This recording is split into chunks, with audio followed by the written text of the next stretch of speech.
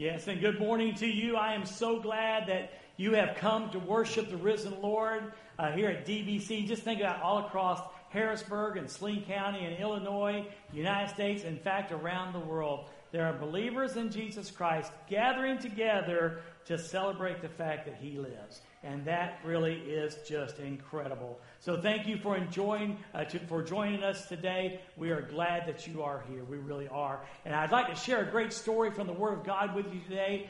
Perhaps you can tell from the title, The Prodigals. We're going to talk about the story of the prodigal son, but maybe just a few things perhaps that you've never learned or never heard before. The sermon title, of course, is Dead Men Walking. And you know, the Bible says that all of us are born dead in our trespasses and sin.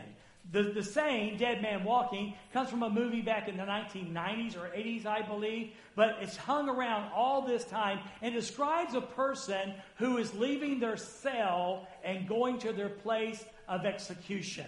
Dead men walking. Unless the governor steps in, unless something happens, they are dead men walking. But it came to mean recently, though, in the last 5 or 6 years, much more than that. It means a state of hopelessness. People who've lost their job are called dead men walking. Perhaps if you've gone through the horrors of a divorce and unfaithfulness and broken hearts of that, you know about that. Dead men walking. In this crazy world that we have gone through, in 2020, just 2 years ago, this would have happened and did not happen. And we were like a society that was totally shut down. It was dead men walking. We went through the surprises and all the twists and turns of a crazy election year. Dead men walking. And even now, the economy is so messed up. There's a country that's literally being destroyed called Ukraine by a power stronger than them. Dead men walking. And it would be easy to say in this world that we live in, it's such a hopeless state. Dead men walking. But notice it's not singular, it is plural, and it's not plural because all of us are dead that have not trusted Christ, or dead in our trespasses and sin. No. It's bigger than that because there was a man. And there was a man who walked to his place. There's a man who walked to his place of execution. And they hung him on a cross, and he bled and he died.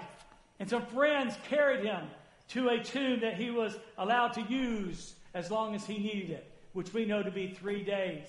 And they buried him. And on the third day, he came back to life. And a dead man walks still today. And his name is Jesus Christ. And he is the hope of all the world. So if you're here today and your world looks pretty crazy, pretty upside down, perhaps you're here today and you would say, I feel like a dead man walking. I feel like no matter what I do, there seems to be no hope. I want you to know that there is hope today. Let's look at our first teaching point. The first teaching point says it all. The song is right. Did you hear the song? Don't you love that song? Do you feel the world is broken? Let me bring that down to you closer. Do you feel like your world is broken? Again, whether it's a broken marriage or parents that just don't get it right, it seems, no matter what, what it seems like. Do you feel your world is broken? Do you feel the shadows deepening? Do you look at culture today, especially here in the United States, and it just seems to get darker and darker and darker? And right when it seems like nothing else could get worse, it does. Do you feel the world is broken? Do you feel the shadows deepening? Well, the good news, listen, yes, we are broken, but the good news is there really is good news. The good news is there really is good news. And so whether you're here today, and this is kind of a different thing for you, it's Easter, you say, hey, let's go to church. Whether you're here every week, it does not matter. I've got good news for you today. And that good news is called the hope of the gospel of the Lord Jesus Christ. It's just powerful. It's just so powerful. Now we're going to talk about a story today about a young man who lost hope. A man who lost his way. A man who walked away from a loving father and a loving home to seek his own way because simply he was a dead man walking. But let me set it up for you. So Jesus was teaching one day, and as he's teaching, some of the religious Pharisees show up. They did that a lot. The religious hierarchy would show up and challenge him and boo him and all those things. Well, they did that. Okay? And that particular day, apparently loud enough for Jesus to hear, they say smugly, "This man welcomes sinners to eat with him." This man welcomes sinners and allows them, invites them to eat with him. To them, it's the worst insult possible. But what they didn't know, they were exactly right. This holy man, this righteous man, the most holy, the most righteous man ever to be on the face of the earth, would invite sinners to eat with him. He welcomed them. And it was really crazy. Because you would think that the most righteous and holy man in the world would not want to be around sinners. And yet it's crazy, but he craved it. He craved it. He called Matthew, a tax collector, to be part of his inner circle. He took a woman, that guilty of adultery and said, "Look, I don't condemn you either. Now go and sin no more, but I don't condemn you." Or a woman at the Samaritan well who had 5 husbands, and he challenges with her in a kind way, but says, "The guy you're living with now is not your husband. In fact, you've had 5 husbands." And on it goes. He was just comfortable with sinners. Some of you would wrestle with Jesus. Because some of you would just be uncomfortable with the people he would befriend. Because you're uncomfortable with befriending those very same people. Yeah. But here's what's really crazier than that. Not only did this holy, righteous man embrace and welcome sinners, they liked him. They liked him. It would seem a bad fit. It would seem like it wouldn't work. But here these sinners flocked to this man named Jesus. And the reason why is this great, intense love that he had for them. So to help the Pharisees understand, he tells a couple of stories. Here they are saying, "This man welcomes sinners," and invites them to eat with him. So Jesus says, "Let me tell you a couple of stories." And so he tells a story. He says there was a guy who had 100 sheep. And one day, a sheep escaped from the pen. So the guy goes out and counts his sheep and realizes one of them is missing. So he leaves those in the pen, in the 99, and he goes out into the wilderness and he searches and he searches and he searches and he searches. Finally, he finds the sheep. He puts the sheep on his shoulders and carries him back into town. And I'm assuming puts the sheep back into the pen, but then he does something amazing. He calls all his friends. "Hey guys, you may have heard the rumor. I lost a sheep. I found him. Come and celebrate with me." And they had a party. And Jesus said this. That's just like God. It's just like a God. It's just like this God that where he has the 99 in the pen, but when one is found, there's a party in heaven. In fact, he said this. There's more celebration over that one who is found than the 99 that are in the pen. Wow. How about that? Then he tells another story. He tells a story about a woman who had 10 coins. It was probably her dowry. It could have been her safety net because there was no safety net for women in those days. But she loses a coin, 10% of her dowry, 10% of her safety net. So she begins searching the house, sweeping, looking for this small silver coin. And eventually she finds it. And you know what she did? She calls all her friends and said, "Hey, you may have heard I lost my coin, but now I found it. Come celebrate with me." And Jesus said, that's just like God. Because he celebrates when a sinner comes home. He celebrates when a sinner comes home. And we should too. Maybe sometimes you feel like that lost sheep who is out there. And isn't it great to know that there is a shepherd, a God who's going to look for you, and he won't stop looking. He'll keep on looking. And perhaps you feel like the silver coin and you've been lost from your master. Isn't it great to know that someone's going to look for you and will not stop looking? That's just like God. So Jesus decides to tell one more story. And this is a story that we often call the prodigal son. The prodigal son. Now, it's interesting because the word prodigal carries a negative connotation. Nancy, would you throw that slide up, please? There we go. We sit there and we think prodigal, we think negative, and that's half right. That's half right. But you'll notice I didn't put up here intentionally, I didn't put the prodigal, I put the prodigals. Because if you look this up in the dictionary when you get home, you're going to find out something. That the first definition of the word prodigal is someone who lives recklessly. Reckless living. They go out and wantonly spend their money and party and everything that you would think a prodigal did, that's in the definition. That's in the definition. Party city, party down. But we always stop reading with the first definition. Because the second definition is one who lavishly gives. Reckless living, yes, the prodigal, but the other prodigal is one who gives lavishly. And that's God. In this story, it's not just about a prodigal son. It's about a prodigal father who gives so lavishly, who will do anything to see his son again. And I want you to know there is a God. And he is a prodigal God because he did anything and everything for you to come home in relationship with him, including sending his son Jesus Christ to earth to live a perfect sinless life, including having him nailed to a Roman cross to suffer and bleed and die, including, as Paul said, to become sin, your sin, on him, including his wrath, God's wrath being poured out on him, including him dying, including on the third day defeating death forever.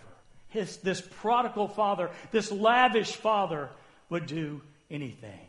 So our story involves a father, a dad, a son, and really there are two sons. We're going to talk about the other guy. This was dead men walking. Yeah, next week is dead man whining.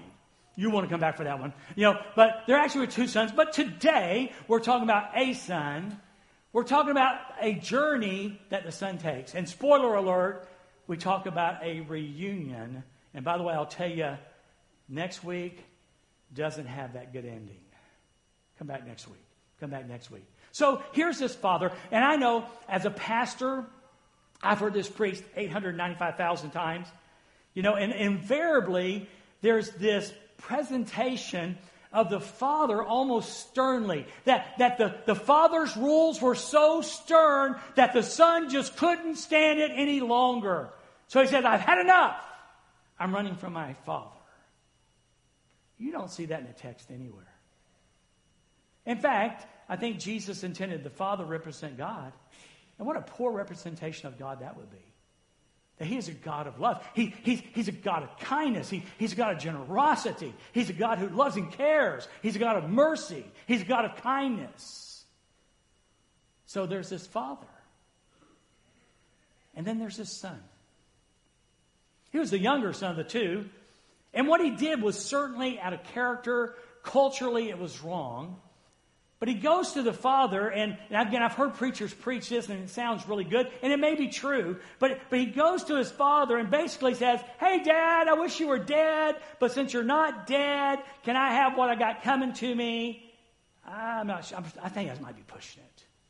I think the boy said, Dad, I know I'm entitled to some of the estate. I like to go ahead and live. Would you mind giving me my inheritance? So he would have gotten a third, and the older brother would have got 2/3. That's just the way it worked. And then the father said, sure, I'll do that. He didn't have to, but he did.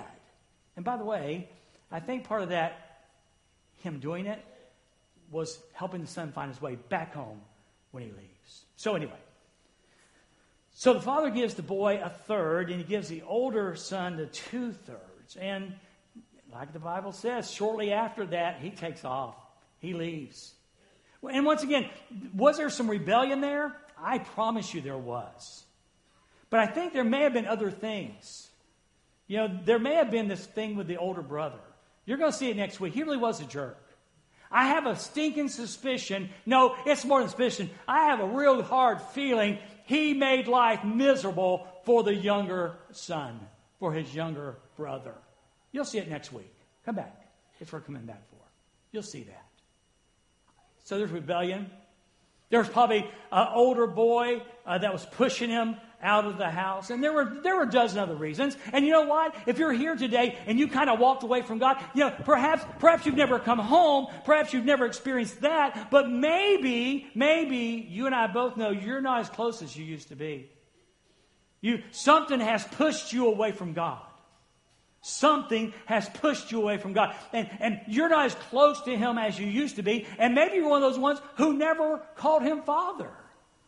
But regardless, there's this great dad, and this boy comes and says, hey, I want what I got coming to me. And he leaves. He takes off on a journey for which he was not prepared for. No one sent him to Dave Ramsey financial classes. He did not know about managing money.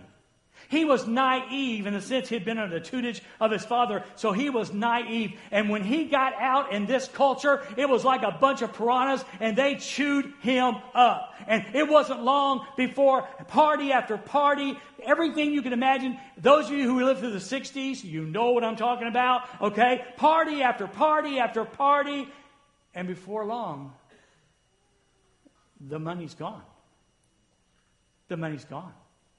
And when the money left, so did the friends. I mean, all you had to do is pick up the phone and say, party my house Friday night. And they go, woohoo, we're in. And all of a sudden, hey, I haven't got anything left. Do you think I could spend the night at your house? Oh, no, dude. No, dude. No money, no friendship. No, dude, sorry. It's not going to happen. So he was broke. He was alone. And no one helped him. So finally, days after it seems, according to what Jesus tells in the story, a famine came on the land. COVID came. Broken culture came. You pick it out in your brain, whatever it was that would rattle your world and shake your world and turn your world upside down. It came. He had no food. He had no friends. He had no family. He had no money. So he goes and finds a job. And we could talk about how he's a young Jewish boy and the job he found was totally crazy, but the whole story's crazy. So he goes and gets a job, and the job is caring for pigs. And again, for a Jewish boy, that would be like totally weird. And so his job is to feed these pigs. So he begins doing that.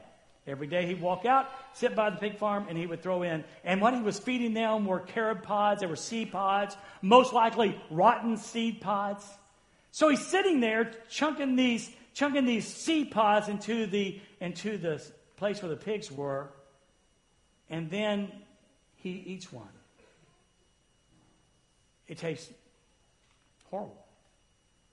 He eats another and another. Because he knows something. If he doesn't eat, he's going to die. So he's sitting there, doing the one for me and one for you thing with the pigs, eating the rotten food. And that's when our scriptures kick in. Maybe you've been there before. Maybe right now in your life, and you know it, only you know it, but maybe you think, you know what, I can identify with that because the place I am at right now, it's a train wreck. Again, I've lost my integrity. I've lost my character. I've lost respect of my kids. I've lost my husband. I've lost my wife. I've lost my job. I've lost my career. I've lost everything that ever mattered to me. Maybe you're there right now. And what happened to him, boy, it'd be great if it happened to you. And the Bible simply says in Luke 15:17a, he came to his senses. He had a wake-up call. He had a aha moment. He's sitting there eating this pig food, and a thought just occurred to him. And then let's go ahead and go over to 17b. Here was the thought that occurred to his brain.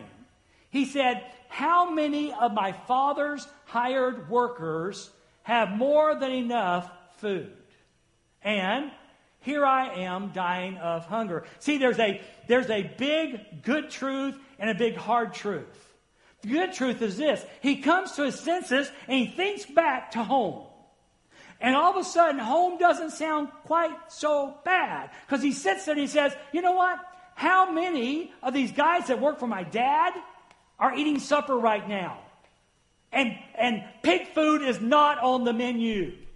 It may not be fillets.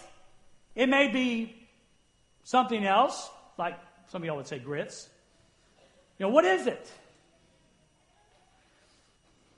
And he has this moment. Now, let me help you. How many of his father's hired workers have more than enough? Let me tell you, every one of them. Home was a place of provision. You forgot this. You remember God let you down. You remember God didn't come through. Your neighbor said God's not even real. You've learned it. Some teachers in school that would teach you some junk, and you found conclusion, oh yeah, God's not really there. Yeah, He is. And when you come to your senses, you're going to realize how many of my father, how was it when you prayed and you just felt there was a God listening? Or when you're in the hospital and you're about to die of something and you know there's a God there and you cry out and say, God help me, and you realize there really was a God. How many of the hired workers? All of them. Home, God, is not as bad as you remember it. In fact, it's really good. That's the big truth. Whether this is your first time back in church in a while, whether this is your first time talking about God in a while, I want you to remember this. Everybody ate at the dad's table. And that includes your God. He loves you. He loves you. Well, the second hard truth is this. I'm dying of hunger. It's not metaphorically speaking. He's not being funny. I mean, have you ever said, I'm starving to death? He literally was. He was starving to death. And maybe again, you're in that world today, and without God, you seem to be starving to death. Life is so empty. Life is so hopeless. You've bought the toys. You've got the house. You've got the titles. You've got at school, you've got your thing. But all of a sudden you realize you're dying. You're so hungry. So our teaching point tells us this, that the prodigal son, the son, had his Dorothy moment. He had his Dorothy moment. Remember the Wizard of Oz? Even you young guys have probably seen it on TV. You know, the tornado thing, off the witch thing, the little people that, we're off to see the wizard, all that, all that going on. And then finally Dorothy just comes to this conclusion. I want to go home. She realized home was good. And so the witchy person, the good witchy person said, all you have to do is click your golden ruby slippers together and say, there's no place like home, there's no place like home. And boom, she ends up back at home. Well, the dude has his Dorothy moment. And it turns out there really was no place like home. The train wreck at the end of the road? No. The loss of all the friends, the waste of all the money, the carnage of sin? No, there's no place like home. And what he left behind was much better than the mess he found at the end of the road. So he comes to this conclusion, and says this. I know what I'll do. Verse number 18. He says, here's what I'm going to do. I'm going to get up. He came to a point of decision. And maybe today you're here with God and you're saying, you know what? I need to come to a point of conclusion. And by the way, it doesn't need to be your mom and daddy's decision. It doesn't need to be the NBC or nightly news decision. It doesn't need to be the governmental decision. It needs to be yours. You need to stand up and say, I'm going to make my own decision about God. I will not let culture dictate. I will not let my neighbor dictate. I'm going to come to my own decision about God. He did. And here's what he said. I'll get up and I'll go to my Father and I'm going to say, he's going to say three things. Two are right and one is not. Okay? The first thing he says is this. Father, I have sinned against heaven and in your sight. Needed to be said. The Bible says all of us have sinned and come short of the glory of God. We have all messed up. The whole lot of us. So this needs to be said. I have sinned against heaven and in your sight. I'm no longer worthy to be called your son. Needed to be said. He wasn't worthy to be a son. We're not worthy to be a son. But fortunately, because of Jesus Christ, He gave us His worthiness. Paul wrote this great verse. I quoted it last week. 2 Corinthians 5:21. But he made him, God made Jesus, to be sin who knew no sin, that we might become the righteousness of God. Holy moly! You know, Jesus took our sin and gave us his righteousness. We're not worthy. You can't be worthy. You can do the religious dance all you want to. You can give all you want to. You can come to church all you want to. You can keep the rules all you want to. You can work all you want to. But it won't get you to heaven. It won't get you to heaven. I'm not worthy. We need to come to the conclusion we understand we're not worthy. God is not blessed because you choose to come to church or don't come to church. And then he says that he didn't quite get this. Make me like one of your hired servants. And the reason why is because he had a twisted view of his father. It may have been the older brother's fault, but he had a twisted view of the father. There's no way he'd get his arms around the fact that this father, after he left him and spent all of his money, and I mean messed up big time, would ever let him be a son again. What he didn't understand, he never stopped being a son. So the best, in his mind, the best he could hope for was to be a hired servant. Truth be known, no, not in Father's eyes, not in a million years. He was going to be a son. So he got up and went to his father. He gets up and goes home. He acts on the plan. And I'm hoping today someone either on Facebook, maybe on the radio, or maybe in this room will act on the plan. You'll hear that either A, you've never had the privilege of calling God Father because you never messed with this. Jesus on a cross dying for your sins, resurrected the third day. If we'll turn our backs on our sin and follow him, we can have eternal life. You never messed with that. Or maybe you've just walked away from God recently. Maybe things got so messed up, you had to blame somebody. Maybe it was God. Maybe it just got out of the habit. I don't know. But regardless, he acted on a plan. He got up and he went to his father. So while he gets there, before he gets there, the Bible says in verse number, and I find this incredible, the second part of verse 20, but while the son was still a long way off. So while the son, it sets it up and says the son is a long way off. You ever wonder how far a long way off is? Well, I checked. It turns out I happen to be I used to be 5'8". Truth be known, gravity's had an effect on me. And I don't think I am anymore. But the bottom line is, when your eyes are 5 foot off the ground, and that's about right for me, I would guess. 5 feet off the ground, and if the ground is level, then the human eye and the curvature of the earth limits the vision to 3 miles. So if you're on flat ground, 5 feet, your eyes are 5 feet in the ground, you could spot something 3 miles away. So we probably know then that somewhere in that area, while he was a long way off, his father saw him. Somebody say amen. You know what I want you to say amen for? Because that's incredible. You know why? The father was looking. See, that's what I want you to understand. The father's looking today. He's been looking for you. Whether it's the first time home or whether it's back home again, the father is looking for you. And he's been looking, and he's been looking so intently that even though it's at the edge of vision 3 miles out, he sees the son. He sees the son. And I love this. Can you imagine? I can just see it happening. And apparently, it's that the father apparently is looking every day. It didn't like he'd say, I'll do it on Tuesdays and Thursdays. He did it every day. That's the kind of father he was, and this is the kind of father he is. He's looking for you. I can imagine the older brother going out there. He's a jerk. Did I tell you that? Did I tell you what we're going to talk about that next week? You ought to come back. So I can see the older brother coming out and say, Dad, why don't you give it up?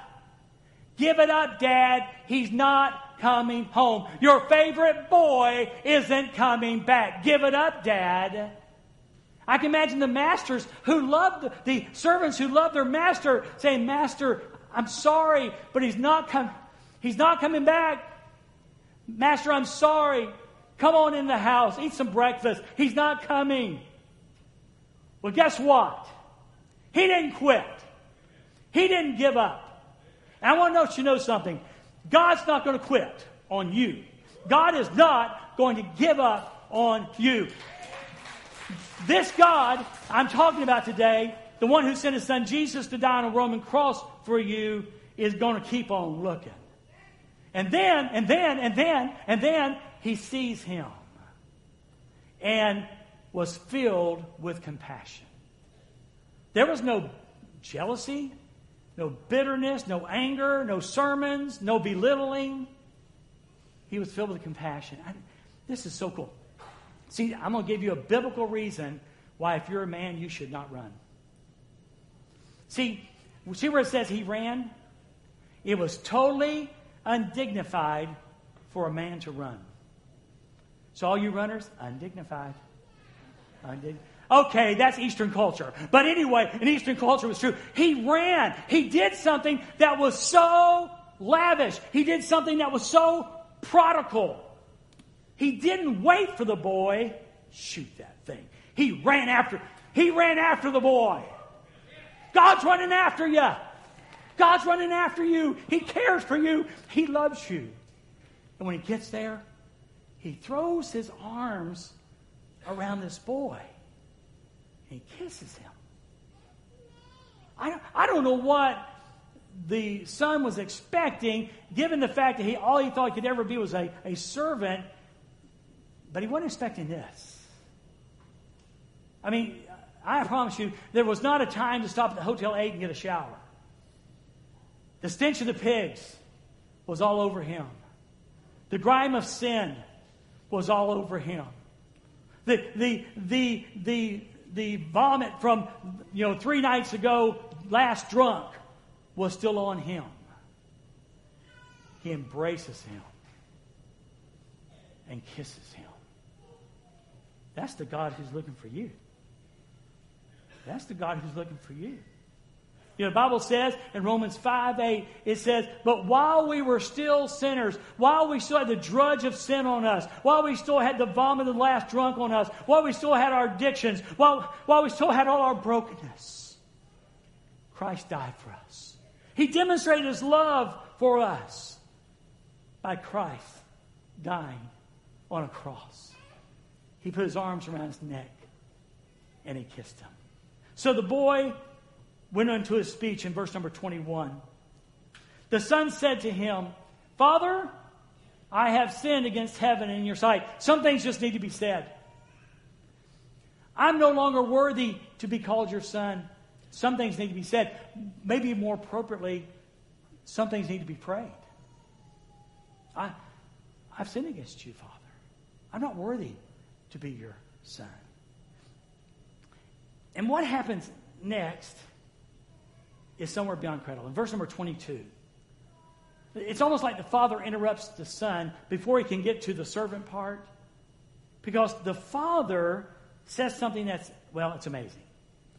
In verse 22a, the father told his servants, he looks to the servants and says, quick, hasten, bring out the best robe and put it on him. Now this is so, trust me, the storyteller is telling this part for a reason. Go out and get the very best robe we have and put it on him. Because what Jesus is illustrating for us is how that God's grace and mercy and Christ's righteousness has the ability to cover the drudge and the dirt and the filth of sin. Remember that verse again I said in 1 Corinthians 5:21? He who knew no sin became sin for us, that we might become the robe of righteousness, or the righteousness of Christ. He put the robe of righteousness on the boy. The first thing he does is cover the drudge of sin. And the first thing God wants to do you, whether you're coming home for the first time or for a time away, he wants to cover you in his righteousness. The best robe. And the best robe is the robe of Christ. He then says, put a ring on his finger. He tells the boy the past is in the past, and he puts on the robe. But then he says, put a ring on his finger. These are what I call the terms of return. Okay, son, here's the deal. If you're going to come into my house, here's the rules. You can't do this and you can't do that.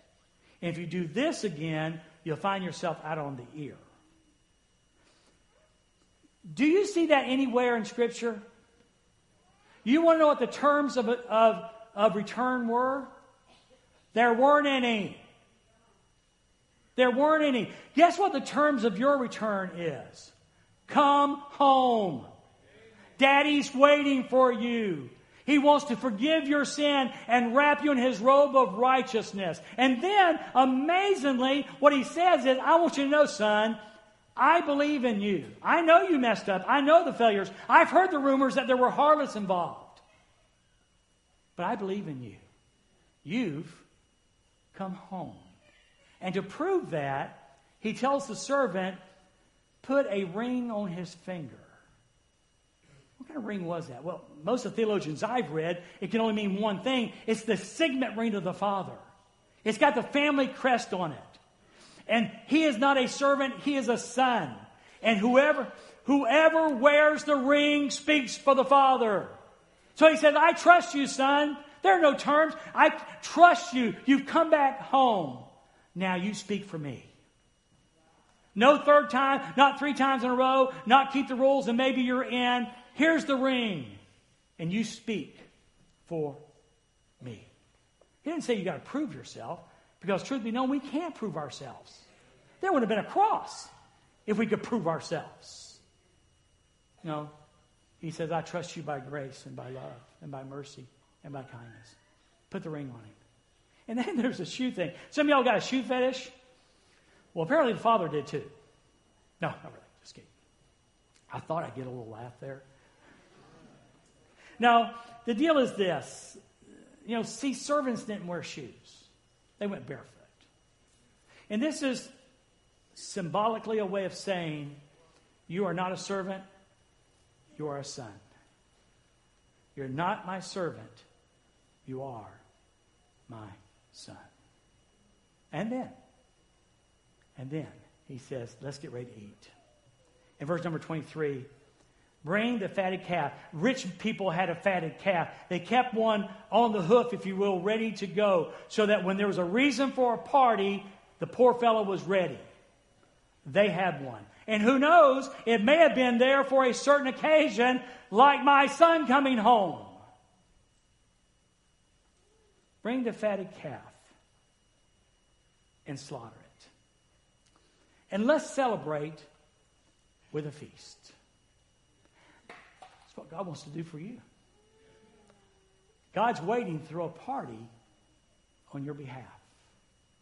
And here's the reason why. Verse 24. This son of mine was a dead man walking.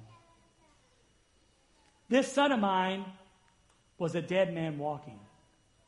But today, he's alive. He's alive. He was lost, and he's found. Now, when you're a dead man walking, in God's eyes, when you're a dead man walking, and all of a sudden you're alive, and when you are lost and you are found, there is only one heavenly response, and that is they began to celebrate. There was a party in the Father's house. And I want you to know something. God wants to celebrate your coming home today. The whole thrust of this whole story was coming home. And that meant repentance. It meant forgiveness. It meant turning from sin. It meant all of that. But Jesus is basically saying, whatever you've done, come home. My grace is sufficient for you. Well, let's tie it up with a little writing from Paul. Ephesians chapter 2, verses 4 through 5. And remember this. This is like describing God and you and us and all that. But God is so rich in mercy. I don't know what you think of God. You may say, when I think of God, mercy is not one of them. Kindness doesn't come to mind. Well, I'm just telling you, Paul said God is so rich in mercy. And He loved us so much. Well, Dwayne, can you prove that? I already have. What we celebrated, what we observed on Good Friday. He loved you so much. How much? He sent His Son Jesus intentionally to this earth. The crucifixion was not a plan gone bad. It was not a murder. It was not a martyr. It was the plan of God before the foundation of the world so that people like you and me could be forgiven of our sins and come into relationship with the Heavenly Father. That's what it's all about. He loved us so much. And that even though we were dead, because originally we're all dead, we're born dead in trespasses and sins, He gave us life. How? When He raised Christ from the dead. It is only by God's grace that you have been saved. It's not church. It's not religion. It's not keeping the rules. It's not do because it is done. So today, as we draw and put a bow on this thing, Nancy, let's go and use that last teaching point. God is waiting for you to come home. I'm not being facetious or light with the Word of God when I say He's waiting to throw you a party. Because according to Jesus, they do. They do. Jesus told this story to make one point, and I preach this message for one point today, and that is, never mind what you've done, just come home. I know God will receive you well. I know Jesus will receive you well. I know the Holy Spirit will receive you well. And we struggle with it sometimes, we Christians, but we will do our best to receive you well also. We would love for you to come and be a part of God's family and possibly a part of the Dorrisville family if God leads you that way. So that's what this is all about. It's all about coming home. It's all about coming home. When God made a way, when He died and when He resurrected, proving He was the Son of God, it's like God, we know when the curtain was split in the temple, it's like God holding out the welcome sign. Welcome home. Welcome home. My friend Brent's going to be standing down front here. And we call this like a decision time. And we're not out to embarrass anybody. This is a larger than normal crowd. But the bottom line is we at least have some answers for you. You may have a lot. And so if you'd like to know more about Jesus Christ and what that meant, if you want to mess with that, okay, then we've got some answers for you. We'd be glad to share that. Or maybe you just want to come home. You know Jesus is Savior, but you also know you've kind of wandered away. And today you want to come home. And we want to open the altar up. If you'd like to make a decision here, if you want to just pray, maybe you've got someone you love and you know they're far away from God, and maybe you'd like to come and pray for them. The altar's open for that purpose. But today we celebrate dead men walking. The one man who died and rose never to die again, and He inviting everyone else to join Him. Let's pray. Father, thank You very much for this privilege and honor of sharing this truth today. Father, it just excites me when I think about Your grace and Your mercy. I was so worthless, God, and I guess I still am, by my standards. But my worthiness is not contingent upon Dwayne.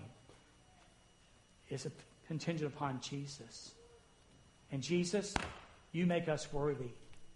The Bible says so. You make us worthy. So if there's someone here today who needs to come home for the first time, help them find their way to You. I know You're looking for them. Help them to see You.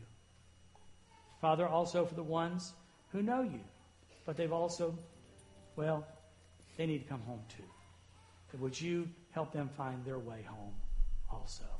I am so grateful for the privilege of sharing this truth today and for this worship time together, my friends.